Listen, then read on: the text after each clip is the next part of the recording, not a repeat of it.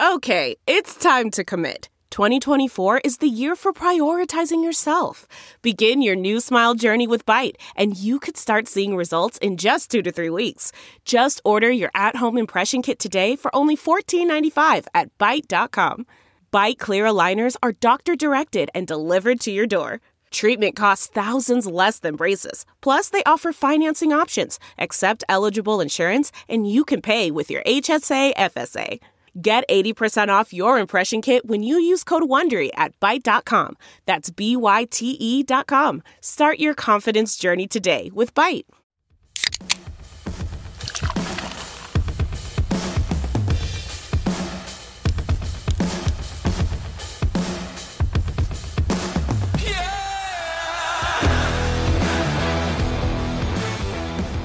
What is up, everybody? Welcome to another episode of the Bootleg Football Podcast. It is Saints Day here in the off-season review series. We are in the middle of the NFC South, and we are talking about a team that just barely somehow missed out on the playoffs last year, but is sufficiently reloaded, in my opinion, to at least try to make another run this year with a new cast of characters. So a lot to talk about today on one of the more intriguing teams in the NFC. But before we get to all that, EJ, buddy, my wonderful co-host, how are you doing tonight, and what are you drinking? Looking forward to it. Looking forward to talking about one of the more intriguing teams in the NFC South. One of your favorites, the All-Star, Key Lime.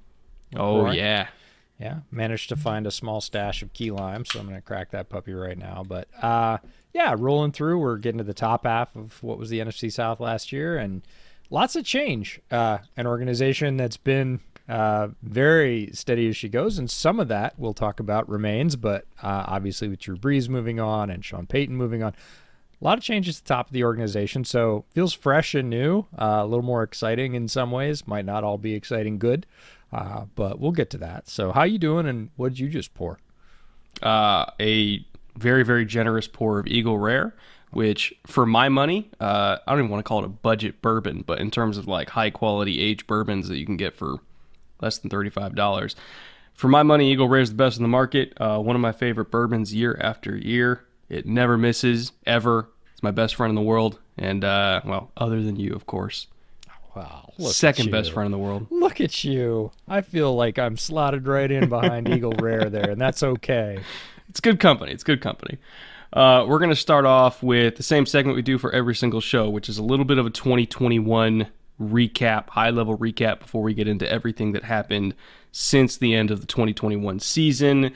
The Saints did end at 9-8, again, barely missing out on the playoffs. The only NFC South team that did make the postseason was the Tampa Bay Buccaneers, but the Saints were right there in the end. They did make a really, really strong push in the last 5 games. They went 4-1 over their last 5. They were legitimately in it in the last week to make an improbable playoff push, despite being down their starting quarterback. Actually, technically being down 2 quarterbacks, if I recall correctly. Just barely missed out, but they did finish second in the division. Weirdly enough, this is not your older brother Saints team. They were a better road team than home team, which is the exact opposite of what you think with the New Orleans Saints. Going back to the prime like 2009 to 2014 Saints with Drew Brees, where they were absolutely unbeatable at home, but you could get them on the road. You get them outside of that dome, they're a little bit vulnerable. Complete opposite last year. And I think it's because, to be quite honest, they've almost flipped their style from those quote-unquote prime Saints years. They're a defensive team. They run the ball. They do well on the road because of that. But whenever they would get into those dome shootouts, i.e. at home, they didn't quite have the firepower to keep up, especially after Jameis went down. So, kind of an interesting little flip to the franchise there. But with Jameis coming back and some of the added weapons that we're going to talk about pretty soon here, I think that they are a more balanced team now than they were 6 months ago when they barely missed the playoffs.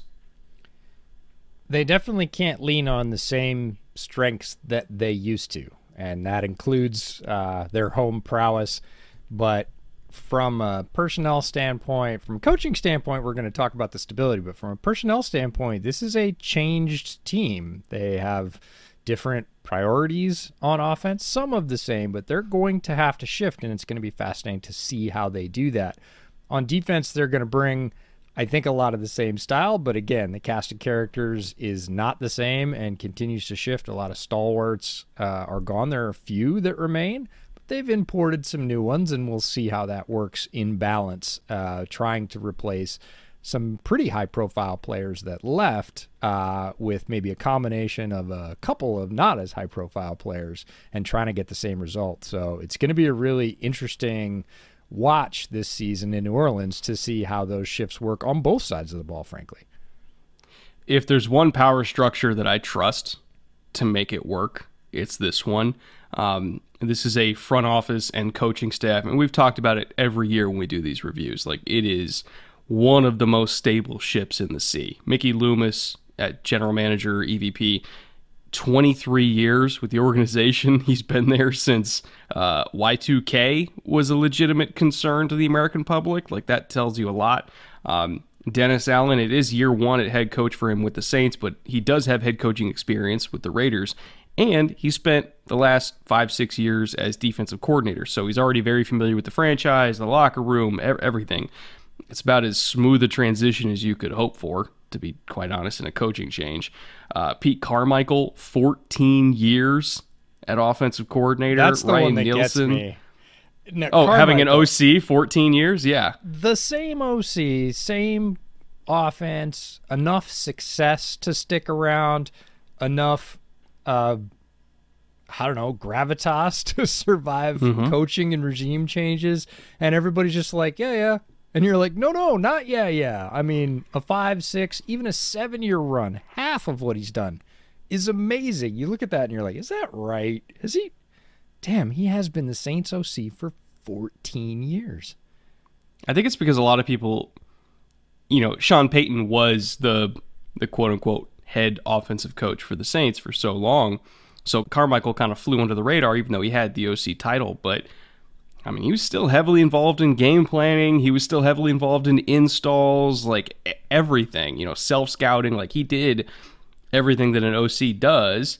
It's just, Sean Payton was first chair and he was second chair on game days. So I have no problems, now that Payton's gone, I have no qualms about saying, like, yeah, he's going to pick up right where Sean left off because he's been there for 14 years. How do you not? Yeah. He knows the song. He knows the music. He knows the cadence. He's played it up, down, and sideways. He understands all this. So when you talk about stability at the top with Mickey Loomis, that kind of stability in an offensive system, especially with the coaching staff moving on, we say, oh, well, the coaching staff changed. Did it, though? Not really. Not really. Like, Dennis Allen's been there, 6 years as a DC. Yes, he moves into the top spot, and that does put a little more onus on Pete Carmichael to really pick up things on the offensive side, but he's been doing it for over a decade with the same team. And, obviously, sharing the last 6 years with Dennis Allen in the coaching room, like, that relationship's already established. So, yeah, it's a new coaching structure, but it's really not.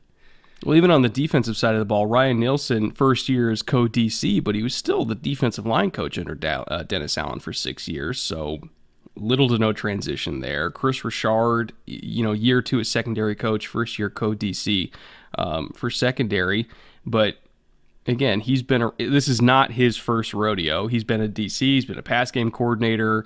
Darren Rizzi's been there for 4 years as special teams coordinator, also now assistant head coach too.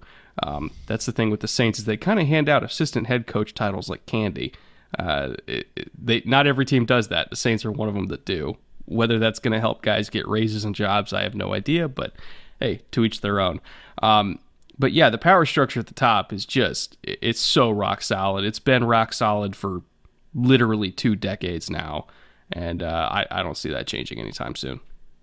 No, if you're looking for a model of stability, certainly on the coaching side, it's tough to get past what the Saints have put together. Yeah, Steelers, Patriots, but I feel like even Patriots have had more change outside of Bill Belichick, right? Yeah. They've churned coaches.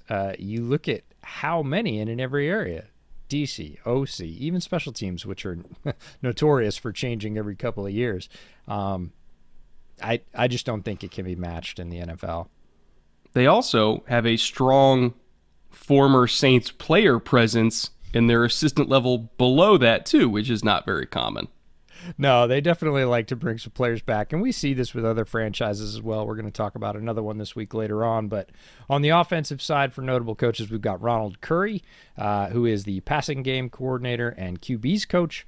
He is a former North Carolina quarterback. You might recognize him from there. Also a former North Carolina hoopster, but played wide receiver for the Raiders in the NFL. That's where you might recognize his name from. Doug Marrone is the offensive line coach. Now, Doug Marrone is the definition of been around or not your first rodeo. He played for Syracuse, the Dolphins, the Saints, and the London Monarchs. Yes, that will date some users. They'll be like, London who? Yes. NFL Europe, London Monarchs. Look it up. Good times. But he's coached just about everywhere on top of that. 13 different college and pro teams. He's gone everywhere from the Coast Guard Academy to Alabama. Now he's the offensive line coach for the Saints. Doug Marrone, former head coach of the Bills. You've heard of Doug Marrone. And Jags. I forgot about that, unfortunately. Everybody forgets about that. I'd flushed that from my memory, but thank you for refreshing that. Also, Bill O'Brien's best friend. Fun fact. I don't think I knew that. I knew they were acquainted, certainly from being on the same staff more than once. But then again, who is Doug Marrone not acquainted with from being on the same staff? Because he's been on all of them. And Zach Strief, who you'll recognize as a longtime Saints O-lineman, was the radio announcer on their flagship station for the last 3 seasons and now moves back into the coaching room as an assistant offensive line coach. So that's the offensive side. The defensive side, we have Brian Young, not Bryant Young, as a pass rush specialist, which is an interesting title, so worth listing. But he was a former Ram from 2000 to 2003 and a former Saint from 04 to 08. So again, coming home to the organization.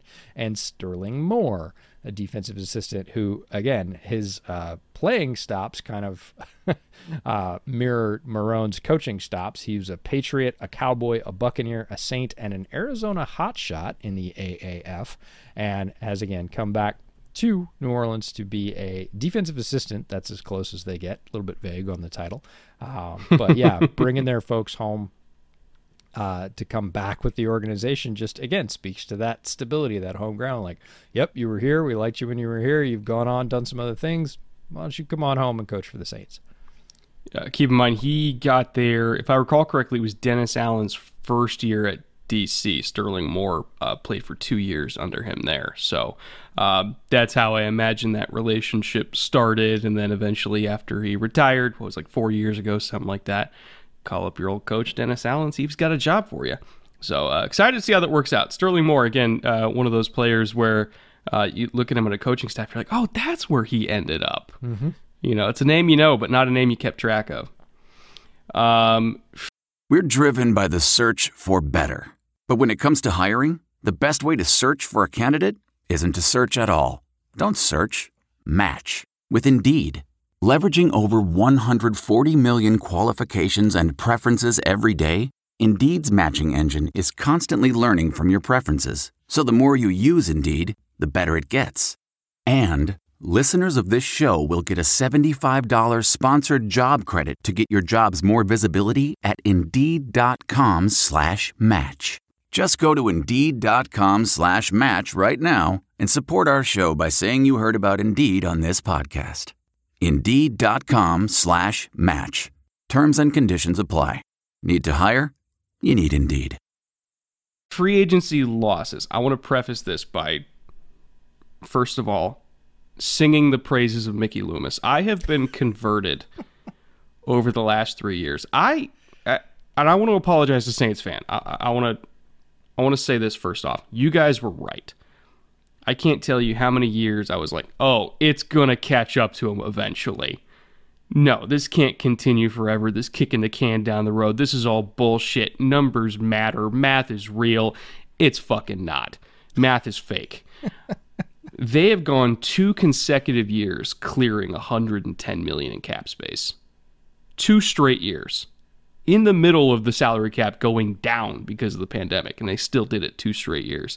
Mickey Loomis is incredible. And kind of looking at everything they had to do to get it done, they handed out 23 void years to clear $110 million in space, which they didn't technically have to clear $110 million. They did it because they were going after Deshaun Watson. Ended up not getting him. Obviously, he went to Cleveland, and that's been a whole fucking can of worms for them since then. So they ended up with $29 million in cap to use after Deshaun chose a different team, which is when they went out and signed some guys we're going to talk about in a minute. But, I mean, bravo to Mickey Loomis just for the sheer audacity to hand out that many void years. I mean, you're clearing $18 million for Marshawn Lattimore. You're clearing $14.5 million for Ramczyk, Michael Thomas. There's like 4 guys you're clearing double-digit millions for every year. And they get it done every year. That being said, they did lose a couple names, but the fact that they were able to clear that much cap space and limit the damage to just 3 major, quote-unquote, major names, Quan Alexander, Teron Armstead, and Marcus Williams, the fact that they didn't lose more than that is incredible, and I think the Saints front office deserves all the credit in the world for that. Now, talking about those 3 names, I think you and I can agree Teron Armstead was the best player they lost, but also the most inevitable loss they had, because as great as he is, he's playing 40% of the snaps, year after year. And durability is the best ability, and he just has not had that. I think he was the one that they knew was gone, right? They knew what he was going to get. They knew other franchises were going to be willing to roll the dice. Again, having had him in their building, they knew exactly, they knew better than anybody what they had and what they didn't have and what the risk was. And they became unwilling to prioritize that to keep. So he was always kind of go. We have to say he's a loss, but we also kind of all saw it coming, and I think the rest of the league did too. Quan Alexander was slowly losing his job to a rookie. He played under 50% of the snaps. He played 47.9% of the snaps. Was a fairly big ad when they brought him in, and his impact declined a little bit over time. Still a very good player. I'm not saying his playing declined, but he got outplayed by somebody they drafted last year. That makes you expendable in the NFL. If your contract is bigger and your playing time is decreasing, the guy that's more economical behind you, you're out the door. So Quan was a loss, but again, already have the replacement playing well in the building. Doesn't feel like a really big loss, and that gets us down to Marcus Williams.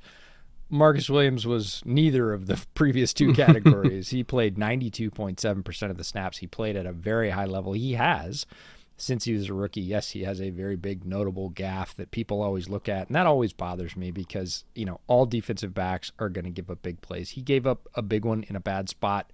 People just sort of hang that on him and move on, and I don't think that's right because he's a very skilled defender. Somebody else paid him $14 million a year. That's not an accident. He is an impact defender. But the Saints looked at him and said, we're going to have to pay him. We know that the rest of the league wants him. He's going to be able to go out and get a very solid contract. Do we do that? Do we try and match or better? Or do we see if we can maybe make his replacement out of a couple of players that basically total up to what he's going to get salary-wise and give ourselves 2 options instead of 1? And they chose the second path, not because they didn't like Marcus Williams, but again, with creative cap management as a number 1 strategy, sometimes you have to make choices like that. So really the only quote-unquote real loss out of those 3 to me is Marcus Williams, because he's a big impact player. He's playing a very solid role, even in his last season in New Orleans. You're going to have to come up with some kind of replacement for that. Teron, they sort of said, we're going to draft something, we're going to sign something, we're going to fill that slot a different way because we know we have to anyways. And Quan, they already have the replacement, so it almost doesn't feel like a loss. Yeah, Pete Werner played excellent last year. So as soon as, honestly, Pete Werner started getting those snaps, we knew Quan was gone. There was no way around that. It was going to happen, especially when they needed to clear that much cap space. Like, they weren't going to spend that money on Quan. Now, in terms of Marcus Williams, that to me is like definition of 1 step back, 2 steps forward, because you do lose Marcus Williams, but for only $2.5 million more, you're getting a combination of Marcus May and Tyrann Mathieu. So you're getting two safeties for literally the price of one. So again, smart cap conscious move there. Really, really good player. It's all about money at the end of the day. Now, in terms of players they were able to re-sign, especially because of some of the room they were able to clear, they were able to bring Jameis Winston back for $14 million a year, which, given the current quarterback market, not bad. Not bad at all. Like, even if you consider him a lower-end starter, it's 30% of the price of a high-end starter. So I think he's better than 30% the quality of those quarterbacks. So again, dollars for value. That's great. PJ Williams, depth at like nickel / safety. He's one of those guys where you can kind of play him in a variety of places, but he's a depth player for them. Brought him back for less than $3 million a year. That's great. Traquan Smith, in my opinion, like solid wide receiver 4 type, which for $3 million a year, fine, sure, whatever. Juwan Johnson, hybrid wide receiver tight end for less than $1 million. That's bang for your buck. Carl Granderson, who's really had some nice flashes over the last couple of years, for $2.5 million for a rotational edge player that flashes as much as he does. That's a great value. And then Shy Tuttle, who probably will end up starting on the interior defensive line for them. Played less than half the snaps last year. I think that number's going to go up this year. Again, somebody who's $2.5 million for a starting defensive tackle. Is he a top-end starter? No, but we're talking about value. Dollars for snaps. They did really, really well. That's the ratio right there. It's exactly the words I was going to say. It's dollars for snaps. How much are we paying? How many are we getting? And with Granderson, like, he played 40% of the snaps for them. And like you said, there were flashes in there. There was quality play that kind of made you say, I want to see a little bit more of him. Not, oh, can we get somebody else to replace him?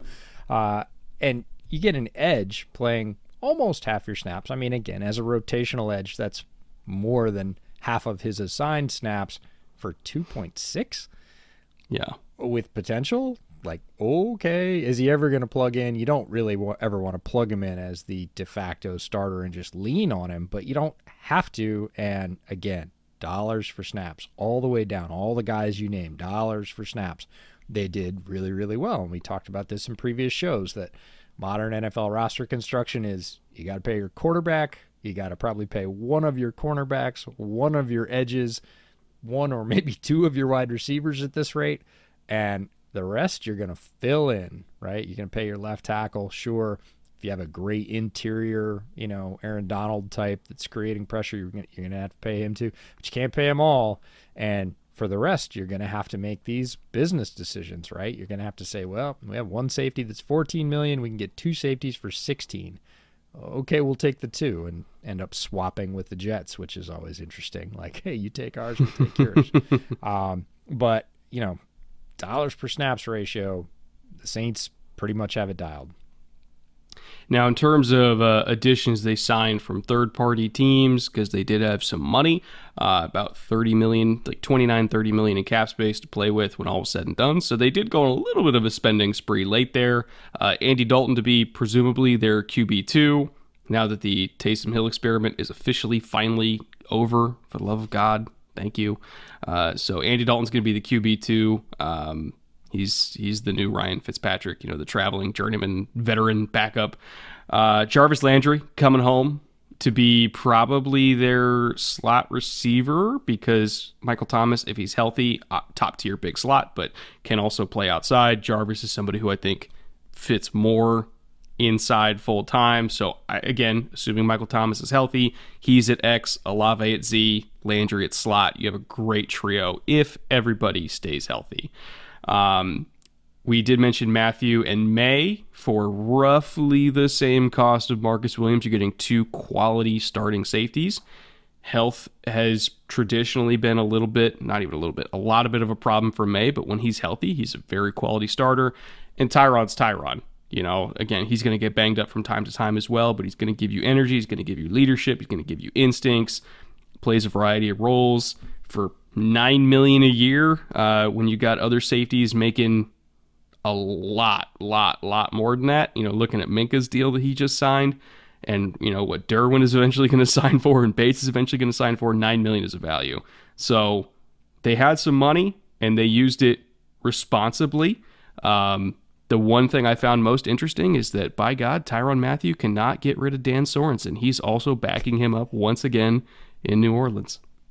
It feels like a didn't you see what happened last year moment for the Saints, management team. You had Tyrann on the field looking at Dan Sorensen like this a lot. Obviously a strained relationship on the field. I don't know about whether off the field, whether they made up and it was just, competitive juices flowing on the field. But like Tyrann's like, I have to wait and I get to go home. I get my homecoming, get to go back to where I'm a fixture in the city.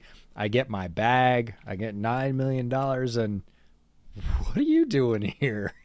Like, there's a lot of other players that play the same role as Daniel Sorensen who are available, currently still available on the market that they could have signed.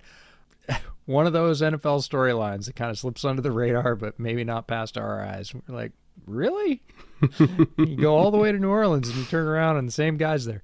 I'm a Dan Sorensen stan from way back from pre-draft when I spotted him playing special teams and said, I think this guy can contribute. I'm not sure why he's not getting more buzz, and got picked up as a UDFA, worked his way onto the field, became a starter, had some very good reps for the Chiefs, has had his struggles in the last couple of years for sure.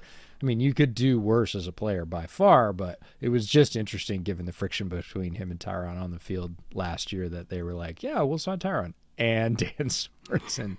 Didn't really seem like a package deal, but they are both Saints, and we'll see how that plays out. Lieutenant Dan, man. He's carved out a nice career. CarMax is putting peace of mind back in car shopping by putting you in the driver's seat to find a ride that's right for you. Because at CarMax, we believe you shouldn't just settle for a car. You should love your car. That's why every car we sell is CarMax certified quality, so you can be sure with upfront pricing that's the same for every customer. So don't settle. Find love at first drive and start shopping now at CarMax.com. CarMax. The way car buying should be.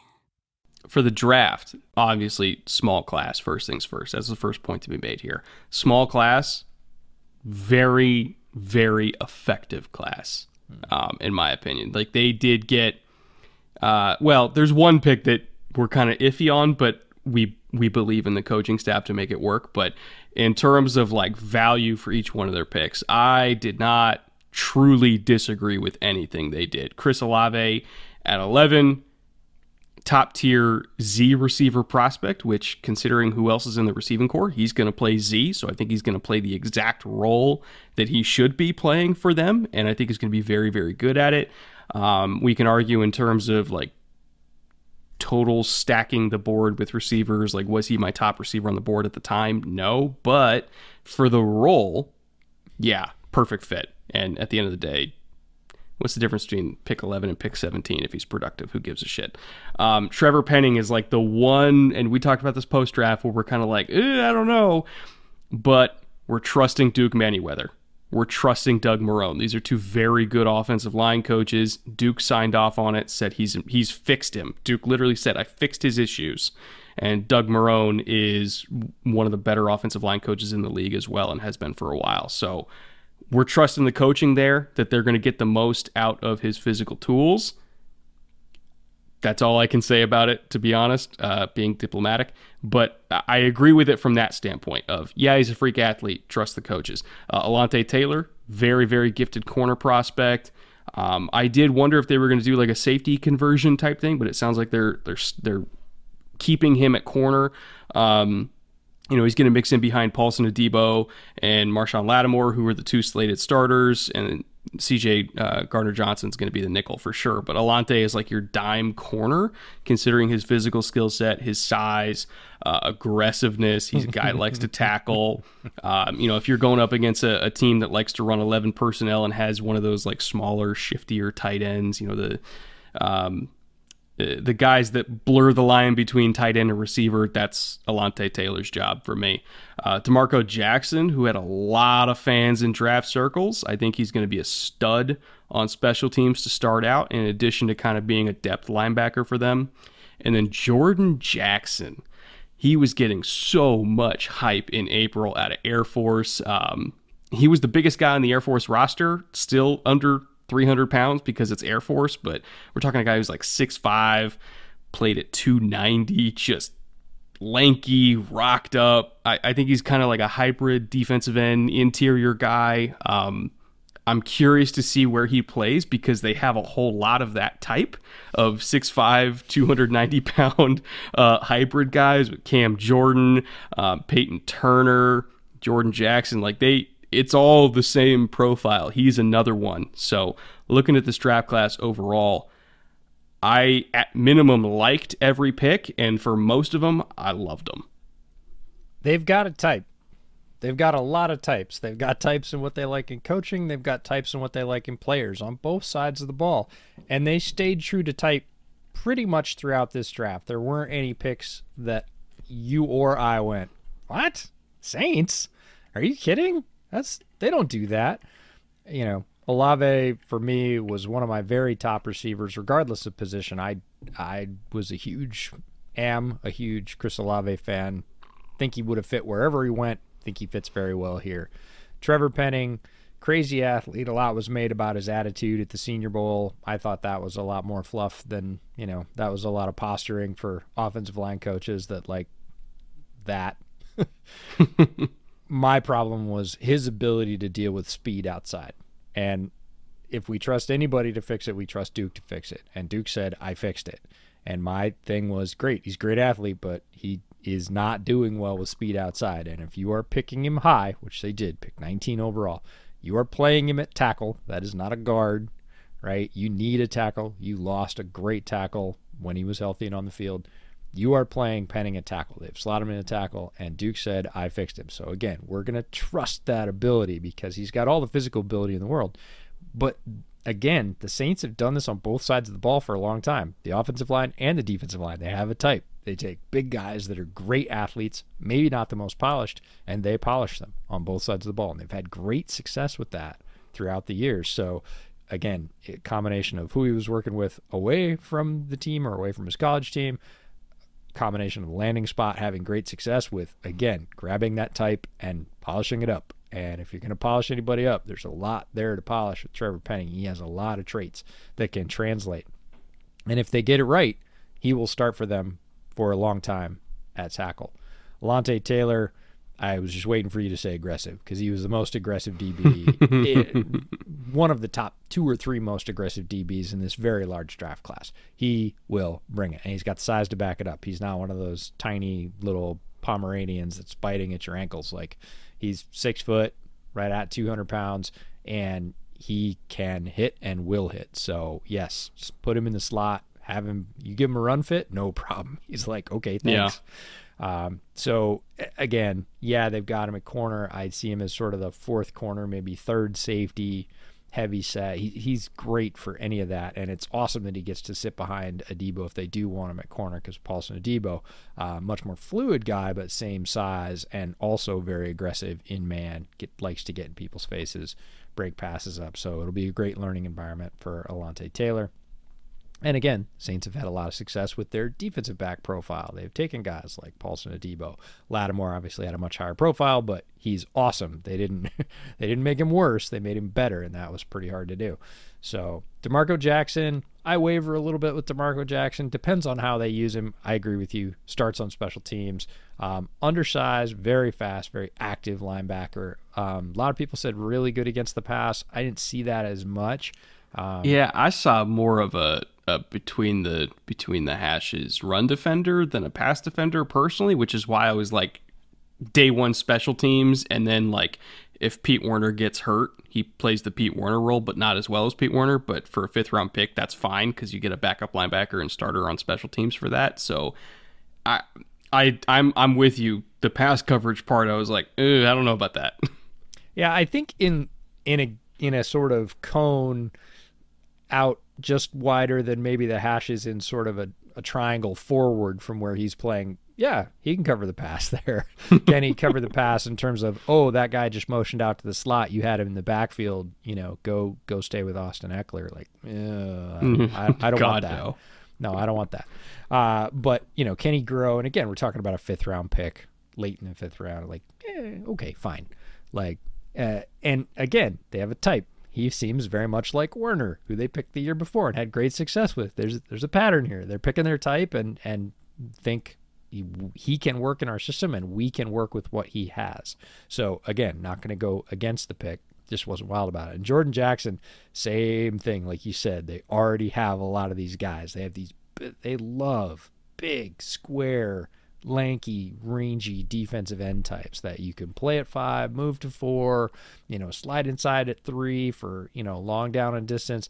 And now they're just going to be able to cycle them in waves. And Jordan Jackson was all about potential. It's like he's playing that well in a not great football environment necessarily.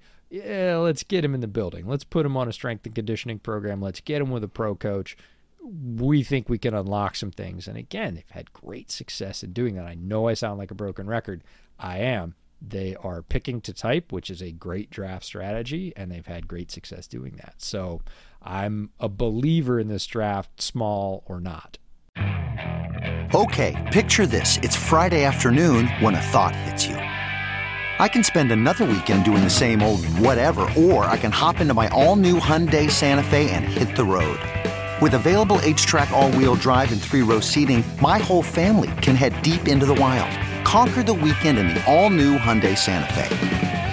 Visit HyundaiUSA.com or call 562-314-4603 for more details. Hyundai, there's joy in every journey. In terms of undrafted additions, I should say, this is another one of these programs where they bring in a ton of guys. Like, even if there's not a whole lot of available jobs, they're going to bring in a ton of guys and just see who sticks. And they have a few names at the top that I think, considering the holes they would be filling, I think they will stick. Abram Smith as like your hammer to go along with Alvin Kamara. He's going to be competing with Mark Ingram and Tony Jones for that like running back 2/3 role. I think at minimum he stays on the practice squad because Alvin Kamara is the number 1, but Alvin Kamara is not that early down hammer. You want him to get his touches in other ways that I think are more kind of outside the tackles or in the receiving game. So Abram Smith, I think, fills that role. Lucas Krull, very athletic tight end prospect, was surprised he wasn't drafted. He's going to fit in with a tight end room that's probably going to be 4 deep, considering the other guys they have in that room right now and the skill sets they have. Adam Troutman will be the starter. Taysom is technically a tight end, but like kind of not really. And then you got Nick Vannett, you got Juwan Johnson. Juwan Johnson's like that hybrid tight end slot receiver type, so I think he'll stick for that role. And then you got Lucas Krull, who's another one of these big body athletic freaks that's more in the Troutman mold than anything else. So I think he will stick on as like TE4 for them, assuming they carry 4 tight ends. Nephi Sewell, hybrid linebacker safety type, is different than every other linebacker they have. And when I say different, I mean different because he can actually cover in man. We talk about, DeMarco Jackson, he's not the type that you want to flex out to the slot following Austin Eckler. Nephi Sewell is exactly the guy you want flexing out to the slot to cover Austin Eckler. He can do that. So he's going to stick just for dime packages alone. And then Smoke Monday, a guy that you're pretty fond of, probably being like their 3rd or 4th safety. So they got some guys here, man. I do think that they're going to get at least 4 to stick on the final 53. You know what they didn't get? Another quarterback? Quarterbacks. Peyton left, and the annual tradition of the Saints bringing in like 3 UDFA quarterbacks from tiny little schools you've never heard of ended. They just didn't do it. They're like, no, thank you. We'll take pro quarterbacks. We'll get them an FA. It's cool. But that's sort of a tradition I was sad to see end. It was always cool to see who caught Sean Payton's eye and all the film he did. Like, yeah, get that guy. Well, he's a small school quarterback himself, right. So of course he's going to give guys a chance. Right. Get that guy from Central Connecticut Ag and Tech up here. I think he can throw a little bit. Okay. All right. Smoke Monday, big safety, played for Auburn, better going forward than he is going backwards. Very fast, very aggressive. Sounds a little bit like Alontae Taylor. Great special teams prospect if you're bringing him in, or great third safety as your heavy safety, dime back, or whatever you want to call it. Nephi, if you haven't seen our interview with him over on the Bootleg Football Clips channel, go check that out. Tremendous player, spark in his eyes. Yes, he is from that Sewell family. First family of West Coast college football, I guess, if you want to call it that, currently.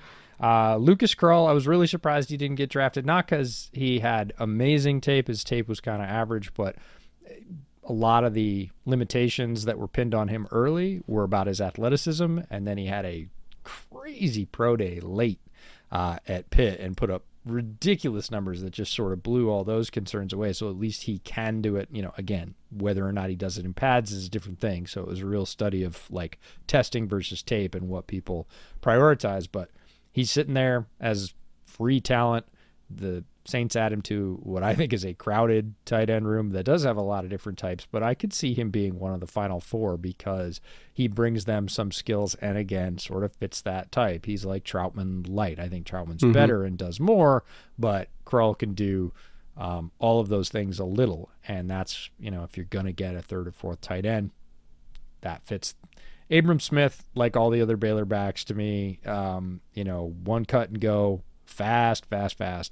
And, if you need one of those and you're going to run that outside zone toss and, have him go pick his spot with some big athletic linemen, going back to the Trevor Penning pick, you put somebody like Abram Smith behind him 5-8 times a game and say, pick your spot and see if you can get a hole shot, right? See if you can get a 25-yard gash. Go for it. So, again, free talent, a lot of other guys, and they will make some of these other guys that we didn't mention as highlights stick. They always do. They will grab a couple of the defensive linemen. They will grab a couple of the offensive linemen, and, you'll look up 4 years from now, and one of these guys will have 6 or 8 pro starts, and you're like, where did he come from? New Mexico State. Okay. Derek Schweiger. Yeah. New Mexico State. All right. Sure. Yeah. Oh, he's UDFA. Okay. Yeah. Saints do that occasionally too. So they will cull through this talent. They always have. Their UDFA haul, I talk sometimes about how certain GMs have a similarly aligned vision with certain positions with me. I'm like, yeah, I like that guy. Their UDFA eye is a little bit different than mine. They definitely like some different things. I tend not to have as many hits out of their classes that I'm like, oh yeah. The 4 guys you mentioned, straight up, a bunch of the other guys, like, okay, we'll see. Yeah. In terms of team floor and team ceiling, this is the last segment we do every single episode. What's the absolute ceiling we see in wins, and what's the absolute floor we see in wins? I got to be honest, I don't see them being a bad team. I really don't. I have a 7-win floor, and that's like if shit goes horribly wrong. I'm talking like Michael Thomas still ain't healthy. He's not coming back. Jarvis gets hurt again. Jameis gets hurt again. We got Andy Dalton and Chris Olave versus the fucking world. The defense is very talented in the starting 11, but let's say they start taking injuries and they got to rely on their depth, which is not particularly great at the moment. Again, the top slice is amazing. The second slice is less amazing at virtually every position group. That's what it would take to be a bad team. Like, I can't see them losing or winning less than 7 games. On the high end, if the football gods bless them with health, that starting 22 is serious. I think they're an 11-win team. And I think they make the playoffs. And once they're in the playoffs, they can play defense, they can run the ball, and Jameis, as long as he's not turning the ball over, with that receiving core, they can compete in a shootout too. Very balanced team, stable structure at the top. They would be a problem.